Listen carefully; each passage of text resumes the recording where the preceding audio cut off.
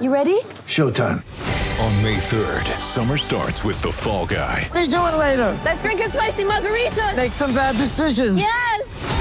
Audiences are falling in love with the most entertaining film of the year. Fall Guy. Fall Guy? Fall Guy. That's what the poster said. See Ryan Gosling and Emily Blunt in the movie critics say exists to make you happy. Trying to make it out? Nope. Because I don't either. It's not what I'm into right now. What are you into? Talking. Yeah. The Fall Guy. Only in theaters May 3rd. Rated PG-13. Get ready for the greatest roast of all time. The Roast of Tom Brady. A Netflix live event happening May 5th. Hosted by Kevin Hart. The 7-time world champion gets his cleats held to the fire by famous friends and frenemies on an unforgettable night where everything is fair game. Tune in on May 5th at 5 p.m. Pacific time for the Roast of Tom Brady. Live only on Netflix.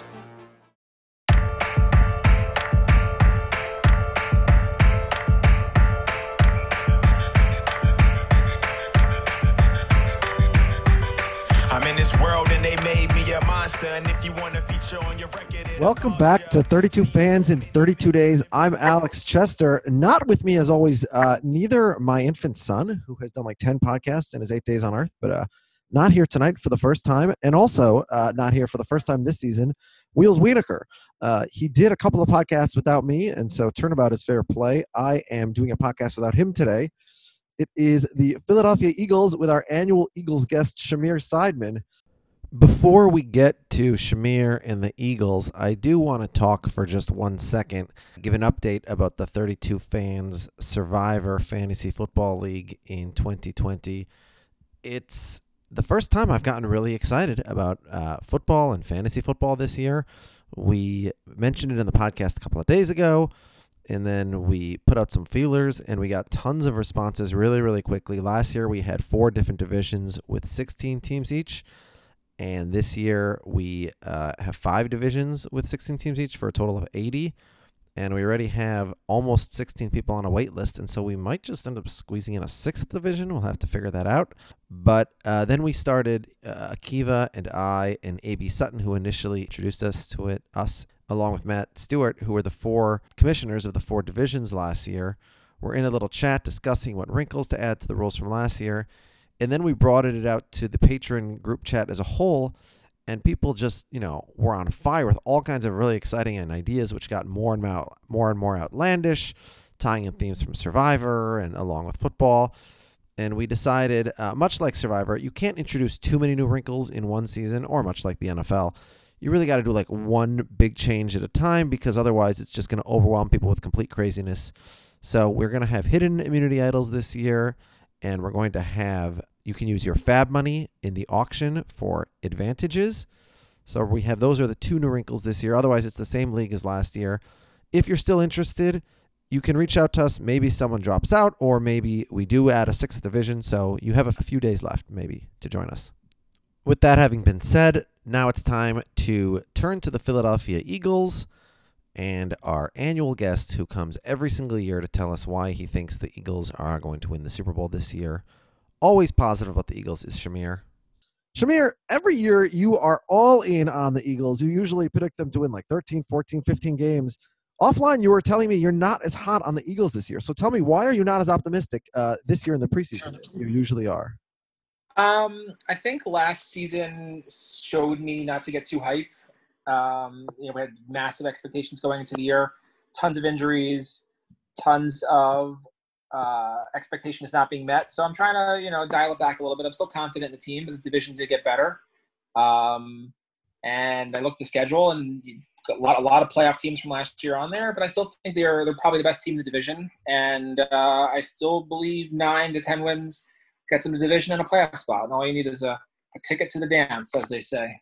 Yeah. Now, in our cumulative power rankings, we have the Eagles at 7 this year, but I should let you know that they are closer to 15 than they are to 5, because there's like a massive drop off after the top 5.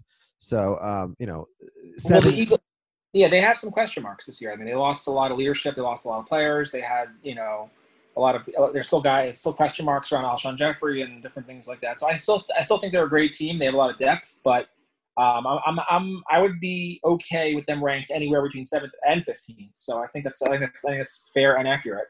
Okay, but you think that they're clearly better than the Cowboys, so you think they're the favorite in the division.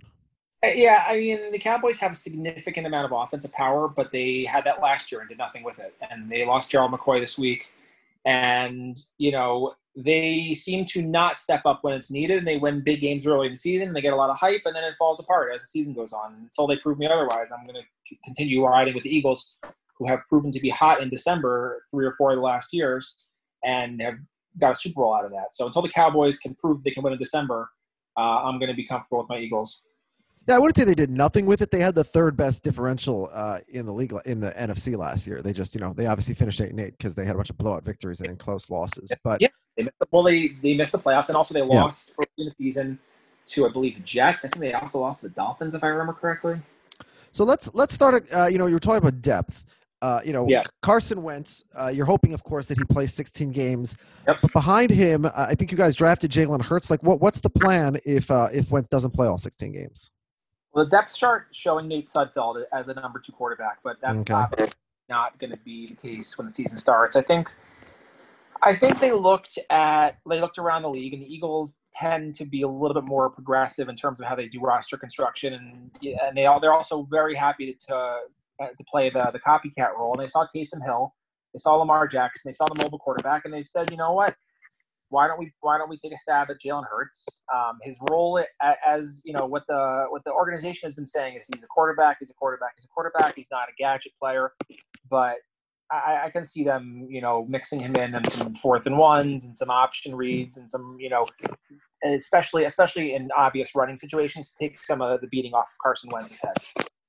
Yeah, I mean, but if he takes more than 50 snaps under center this year, that's a disaster. Potentially, yeah. I mean, but also when Andy Reid was a coach and they brought in Michael Vick along with Donovan McNabb, they lined them both up in the backfield, and the Saints played with Taysom Hill and Drew Brees in the same backfield last year. Who knows?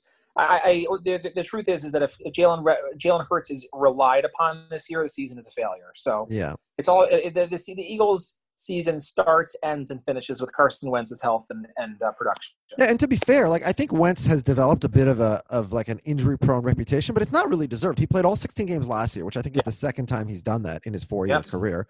So it's basically he misses. He has the season-ending injury in the season when they win the Super Bowl anyway. So that obviously didn't harm them.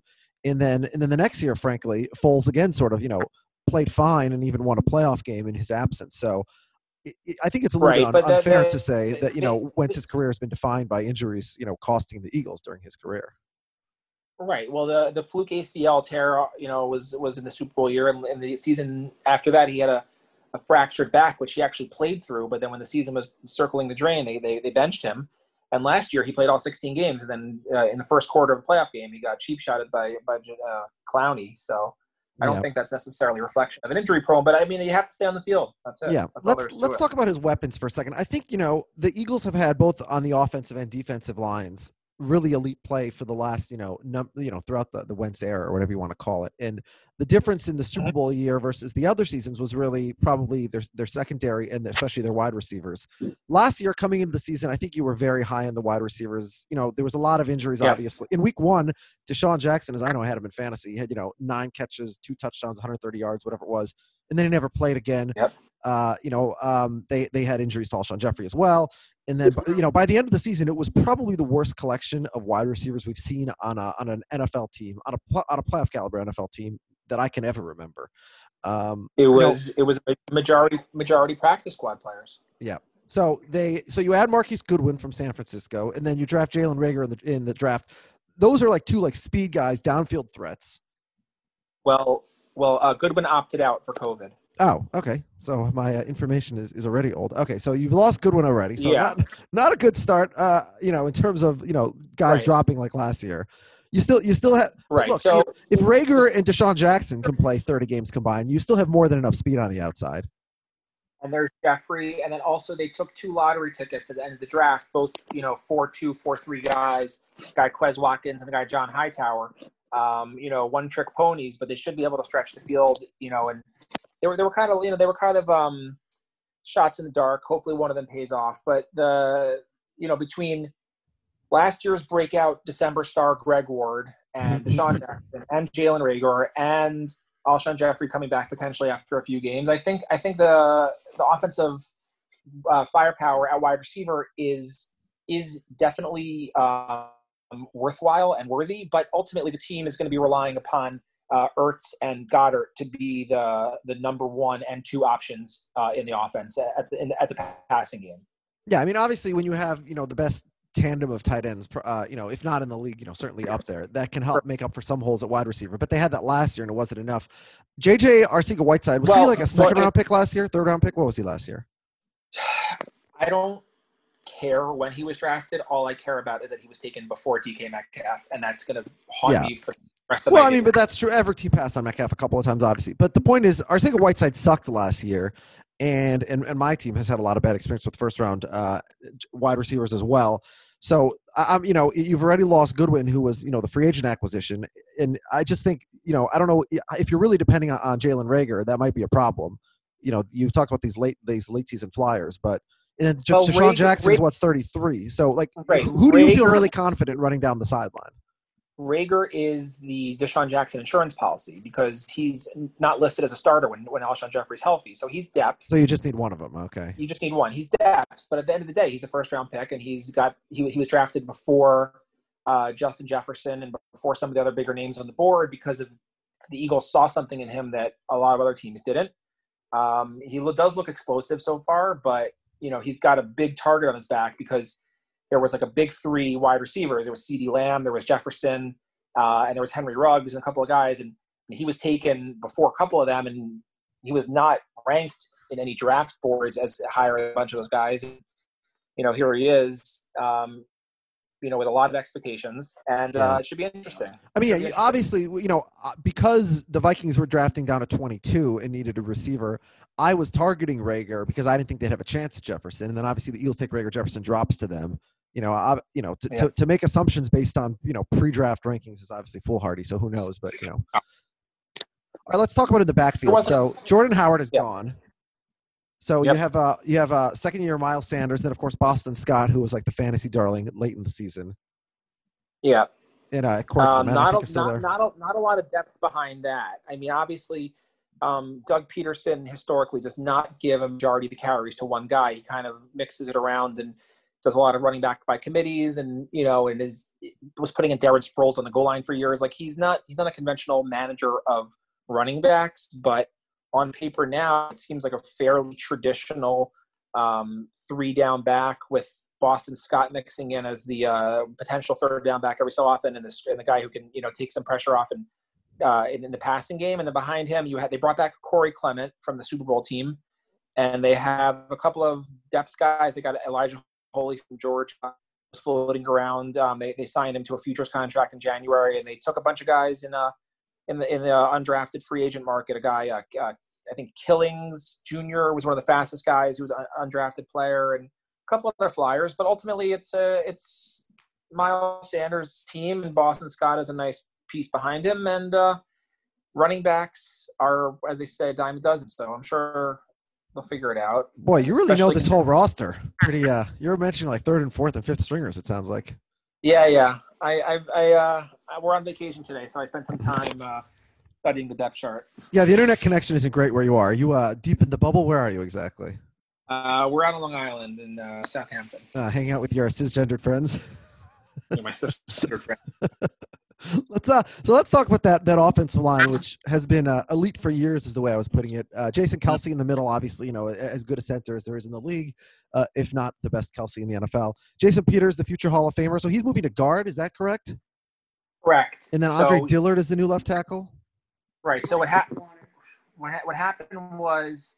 is that Jason Peters was told that he no longer has a role on the team. They're moving ahead with Andre Dillard, and good luck. And there were a lot of rumors he was going to go to San Diego and this and that. And then a few weeks later, Brandon Brooks tore his Achilles in training, and they brought him back to play guard. He's a 17-year career at left tackle. This is his first time changing positions. Should certainly be interesting. And there's a lot of people who, a lot of the Eagles beat writers are secretly assuming he'll end up at left tackle, but sooner rather than later at some point. And maybe they're showcasing Dillard early in the season as a potential trade piece, or they'll give him one more year to refine his craft. But he's definitely a first rounder who has not lived up to the first round hype in his first 2 years. Dillard, you mean? Dillard, correct. So he sort of was like a rotation guy last year, but he could not hold down a starting job. And he was not pick last year, right? But he was not. He was never named a starter at any point in time. He was a swing tackle, a rotation guy, but he didn't look great. Okay, let's go to the defensive line for a second. So Fletcher Cox and Brandon Graham inside, still sort of the heart of this. Well, I mean, really the entire defense, I would say.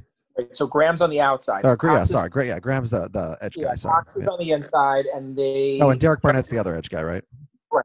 Yeah. Right. So before I should open up they the depth signed chart. before last season, they signed Malik Jackson to be the other interior lineman next to Cox, and he I think he had a Liz Frank or one of a serious foot injury in the first game of the season, but he's back and healthy now. But additionally, they signed their number one or number two free agent acquisition this past offseason was Javon Hargrave from Pittsburgh, who's a wrecking ball inside, and you put him on the same line as Cox, and neither one of them are going to be able to be, you can't double team both of them. So it should certainly create opportunities for more pass rush, certainly create opportunities to wreak havoc in the backfield. I'm very excited about Eagles front, the defensive front this season. It should be interesting. And they also brought back Vinny Curry a few days ago. So they have some veterans, and they have some very talented players up front. It should be interesting. I'm excited. Let's talk about their linebackers. So they have a lot of sort of hybrid type guys at linebacker. The Eagles have the 32nd ranked allocation of salary cap space dedicated to linebacker in the NFL. So they don't place a high premium on it. Their number one linebacker is TJ Edwards, who was undrafted last season out of Wisconsin. Number two linebacker is Nathan Gary, who was a sixth-round pick at safety 2 years ago. Now he's converted to linebacker. And then they drafted two more guys this year to play linebacker, a guy Davion Taylor out of Colorado and a guy Sean Bradley out of Temple.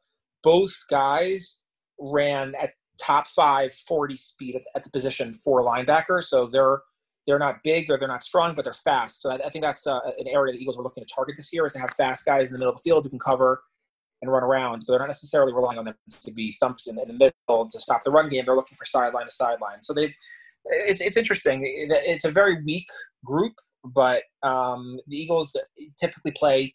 They don't play in a base, and they don't really have a lot of linebackers. They have extra secondary on the field, so they don't allocate resources to linebacker, and they're all a bunch of no-name guys. So you mentioned the secondary. When they won the Super Bowl, that was a real strength of the team that has taken a couple steps back the last couple of years.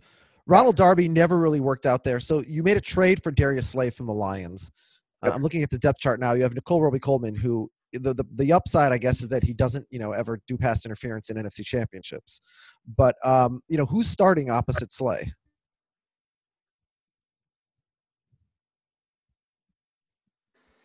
So on paper, third rounder a couple years ago, he's a good player. They also have Sidney Jones, Rasul Douglas. So Rasul Douglas is clearly not the starter. So it's either going to be it's more than likely going to be Avonte Maddox unless he gets passed in training camp by Sidney Jones. Sidney Jones has the pedigree.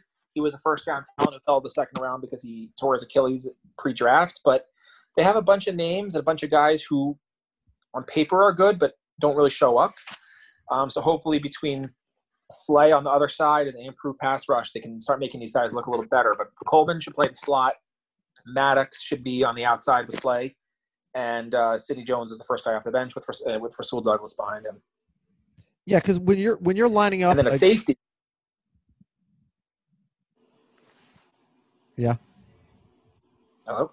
Oh no, yeah. I was going to say they additionally have Jalen Mills, who they converted to safety. So that's also replacing Malcolm Jenkins, who was the all-pro heartbeat of the team, didn't miss a snap, literally miss a snap. When I say snap, played special teams and every single defensive snap for like 4 consecutive seasons, which is incredible. And they let him walk for some inexplicable reason and replaced him with a part-time corner to, converted to safety. I'm not really thrilled with the idea.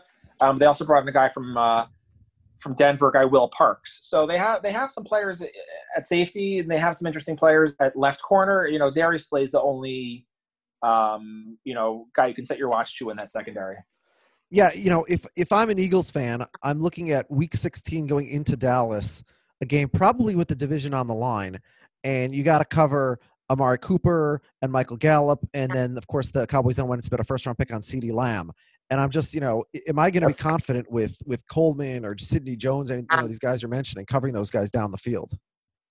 And that's, to me, probably like the place that I'm most, you said they didn't really spend money on linebackers, but to me, I'm really worried about, how they're going to cover all those guys, against the Cowboys, for example, and then some of the other elite offenses. That's fair.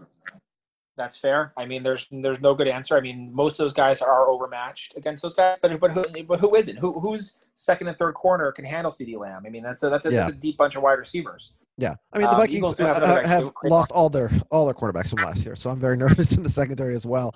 Let's jump. The Eagles over under is 9.5. And ordinarily on this podcast every year we get to the Eagles over under, and you're shocked that it's not like 3 wins higher. But before we started recording, you told me you thought that was pretty reasonable. So let's jump into the schedule game and try and figure out what the Eagles schedule is going to be, and then you'll tell me whether you would bet the over or the under at 9.5. So again, all with the assumption that we're playing the 16 games on the schedule and that nothing gets interrupted, and that's a big if. But week 1, you go to Washington. I don't know who that team doesn't have a name. That team doesn't have a quarterback. Alex Smith is now limping around. He thinks he's coming back. I don't know what the hell's going on. So is that a win or a loss for Deshaun Jackson, who started last year in week 1 against Washington? Yeah, the Eagles seem to play the Redskins every single season. Week 1, they're not the Redskins anymore. Correct. W football team. Yeah. It's a win. It's a win, and it's a cover, but it's gonna probably take them a half to get going, because especially with no preseason, I think it happened, but that's got to be a win. Yeah, I mean, honestly, the first 3 weeks of the season, probably the easiest part of the schedule for the Eagles. So you really want to get out to a fast start here if you have high hopes for the season. So week 2, you come home, you face the Rams. Yeah, I mean, that's an interesting game because the Rams are a really nice-looking team on paper, but I think the Eagles, have beat them historically, and they beat them on the road also. So I think that's a win also. I think obviously week 3 with the Bengals should be a win, and I think a 3-0 start is not unreasonable. All right, now things get a bit tougher. You go at San Francisco on Sunday Night Football in week 4. Yeah, I can't confidently call that a win. I think that's an L. And then week 5, you go to Western Pennsylvania to play the Steelers. I'm intrigued by that game. I don't know. I haven't done too much research about the Steelers, but I feel like they've lost a lot. I think I would book that as a win also. I go to 4-1. All right, so 4-1, and then you come home and you face the Ravens. Yeah, I think the Ravens are going to be a freight train this year. I think that's a loss. All right, so 4-2, and then you play a couple of home games in the division. First on short rest Thursday night against the Giants. I mean, the Giants got better, but so did the Eagles. I think the Eagles are going to sweep the Giants this year, and they're going to split with the Cowboys. So I think I actually, ironically, I'm going to flip the schedule this year. I'm going to have the Eagles losing at home and winning in Dallas. So I'm going to go to 5-1 and then 5-2. Well, no. So no, they're 4-2 when they lose to the Ravens. So then they beat the Giants. They're 5-2, and then you said Sunday Night Football they lose at home to the Cowboys. So they're 5-3. So 5-3 coming into the bye. You said they sweep the Giants. So then they're 6-3 after the bye, and then they go at Cleveland in week 11. Yeah, that's a win. All right, so 7-3, and then you play on Monday night at home against Seattle. They can't beat the Seahawks. They never beat the Seahawks. Freaking Russell Wilson has got their number. I'm going Seahawks there. Yeah, I mean, other than the Giants game, the schedule gets really tough at this point. Then you go at Green Bay the next week. Yeah, that's a tough game. I mean, they won Green Bay last year on Sunday Night Football. That was a miracle. But I don't see them repeating that. All right, so 7-5, and then you play the Saints in week 14. So the Eagles had a weird history against the Saints. They seem to always lose to them, but I like them at home here, but it's really a coin flip for me. The Saints are tough, and they have an explosive offense, but I don't know. I'll give that a win, but I'm not feeling great about it. All right, so that's a big win because you're 8-5. You go at Arizona in week 15. Yeah, traveling across the country. They got Hopkins and Kyler Murray. I mean, I don't know. I'd go lost there. It's tough to travel and play on the West Coast. All right, so now you're 8-6, week 16 at Dallas. What is the Cowboys' record in week 16? Yeah, this is for the division. All right. Now, again, there are 3 wild cards this year, but the NFC is pretty deep, so there's no guarantee, especially if you lose, you drop to 8-7. But you have said that after having lost at home before the bye, this is the revenge game. I'm having them win out here. Okay, so a big win, 9-6, and then you come home, you finish it how you started against the W's. Yeah. Yeah, I mean, the reality is that one of those Giants games could be a loss, and they could also win, one of the Packers or Seahawks or one of my losses. Yeah, I'm somewhere in 9-7, 10-6 range. I mean, I'm kind of. So then, would you bet the over or the under, or you're staying away at 9.5? I'd probably go under. Go under. It's a weird season, and especially if they can sneak in at 9-7, they seem to. Lose focus in the middle part of the year, like they do last year, and turn it on in December. And I think as long as they see a path to getting in, I think they can sneak in. All right. So the schedule game, you went for 10-6, but you would said, gun to your head, you would take the under at 9.5. Gun to my head, take the under, yeah, because a couple of those games were real coin flips. But I like the Eagles. I like the team, but I don't. This is not the Super Bowl caliber team that they used to have. Yeah, I was shocked. Pro Football Focus gives the Eagles just a 33% chance of making the playoffs. And that to me is very, very low. Even if you think the Cowboys are the favorites in the division, right? 17 I was gonna say that for sure leans heavy on the Cowboys being an elite team. Yeah. I mean, I think, New Orleans, San Francisco, Seattle, let's say one of Green Bay or Minnesota, and then the Cowboys. But other than that, I guess Tampa. I mean, I'm not so high on Tampa, but a lot of people obviously are pretty high on Tampa, obviously because of the Brady stuff. But then, the Rams are taking a step back. The Falcons haven't really made a lot of moves, and then there's a lot of teams at the bottom of the NFC that I don't see a way for the Bears to compete this year. The Giants and Washington, you chalk that up as 4 wins. That's got to be 4 wins. So I think I'm surprised. I think that the Eagles, if they're not a playoff team, I think they're going to be a 9-7 playoff team, 9-7 team that just misses the playoffs. I haven't decided yet whether I would take the over or the under. I think 9.5 is. I guess I probably take the under also, just because I think 9 or even 8 is more likely than 11, just because the top of the NFC is pretty strong. But I'm surprised that Pro Football Focus is that low. Yeah, it seems a bit low to me. I 33% in this division is crazy. Yeah, why don't you give me what's the percentage chance that the Eagles play all 16 games on their schedule this year? I mean, listen, I love reading these stats they post every couple of days, like 2,500 COVID tests, only 10 positive. There's only 10 players that are missing training camp right now because of COVID. I mean, who opted out for this team other than at receiver? We talked about Goodwin already. I think Goodwin was, and was there somebody else? I think there was one other guy, a linebacker. I think there was a linebacker that opted out also. I forgot who. Jatavius Brown, the guy they got from the Chargers, opted out. Okay. All right. So not too bad. Obviously compared to like teams like the Pats. Right. Do you have any other Philly sports takes for us? Is there any chance the Sixers come back against the Celtics here in the first round without Ben Simmons? I hate their matchup with the Celtics. You know what? The reality is that Jason Tatum is a stud, and he's a closer, and he's got ice in his veins, and he's confident, and you need that in the playoffs. The Sixers just look at this team. And Joel Embiid, nice player. I don't want him with the ball in his hands. There's 24 seconds left in the game. And last night, Alec Burks was the one taking that shot. It was absurd.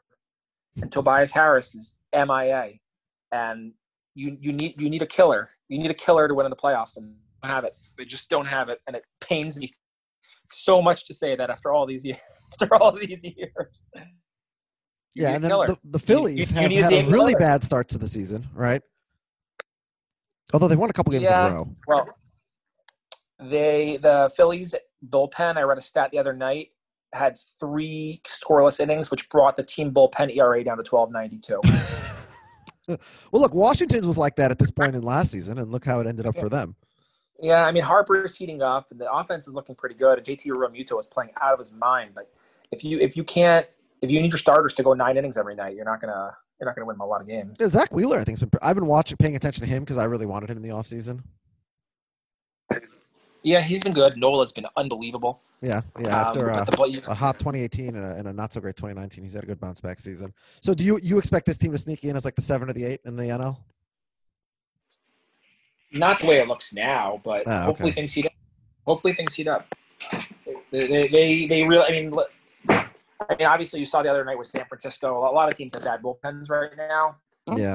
But this is bad. This is real bad.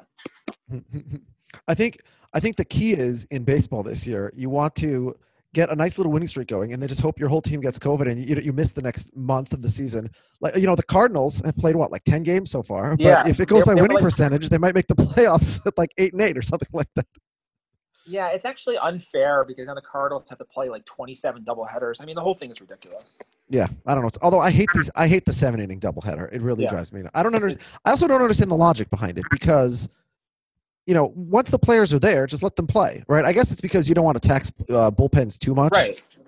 Because a lot of these guys could potentially be playing 36 innings over 2 days. Yeah, so expand rosters back to 30, make it 35. Who cares? Bring in, 20-man pitching stats. Just I hate the Twins had one of those doubleheader things on Saturday, and they had a pair of 4-2 games against the Royals, and it just you're playing a garbage team like the Royals, and you have complete confidence that you're going to come back in the 8th or 9th inning, but then all of a sudden in the 6th inning, you're like, oh, we have 4 outs left, and this game is over. And let me ask you a question about the Twins. Yeah, are we gonna look back in like 5 years from now and find out that Nelson Cruz took every possible steroid on Earth? Yeah, probably. I don't care. I don't care at all. But yeah, I'm pro steroids. But yeah, it's insane. Like last year, he had like the greatest 40-year-old season, almost like I think the 4th or 3rd best in the history of the game. And this year, he's significantly better than that. So yeah, I don't know. He's a threat to hit a home run every time he comes up to bat, and he's so old. Yeah, it's really unbelievable. He's such a joy to watch, Boomstick. So yeah, I don't really care. Whatever they're pumping in his veins, give me some of that because we had a debate on a previous episode. I don't remember which team it was about. Some idiot, some hot take guy on Twitter was ranking like the most difficult things to do in sports for a non-athlete, and he thought that hitting a home run was much much easier than scoring a goal in the NHL, which is insane. Oh, like it's Elliott Shore Parks. He's the Philly guy, right? Yeah. Yeah. That take, and I think we've been bombed by now, but that take is completely insane. Hitting a home run against a pitcher who's trying to get you out is the most impossible thing for a non-athlete to do. It's impossible. After the Sixers choked away in the 4th quarter last night, somebody was tweeting they should have run plays for Elliott Shore Parks. Yeah, I mean, obviously anybody could, hit an open jumper in the NBA, but yeah, it's impossible to hit a home run. Except for Nelson Cruz, who's 41 years old and does it every night. So, all right, Shamir, thank you so much for joining us yet again. You can go back to your vacation in Long Island, and we'll see you at our fantasy draft, hopefully in a couple of weeks. Oh, yeah. 2:00 in the afternoon.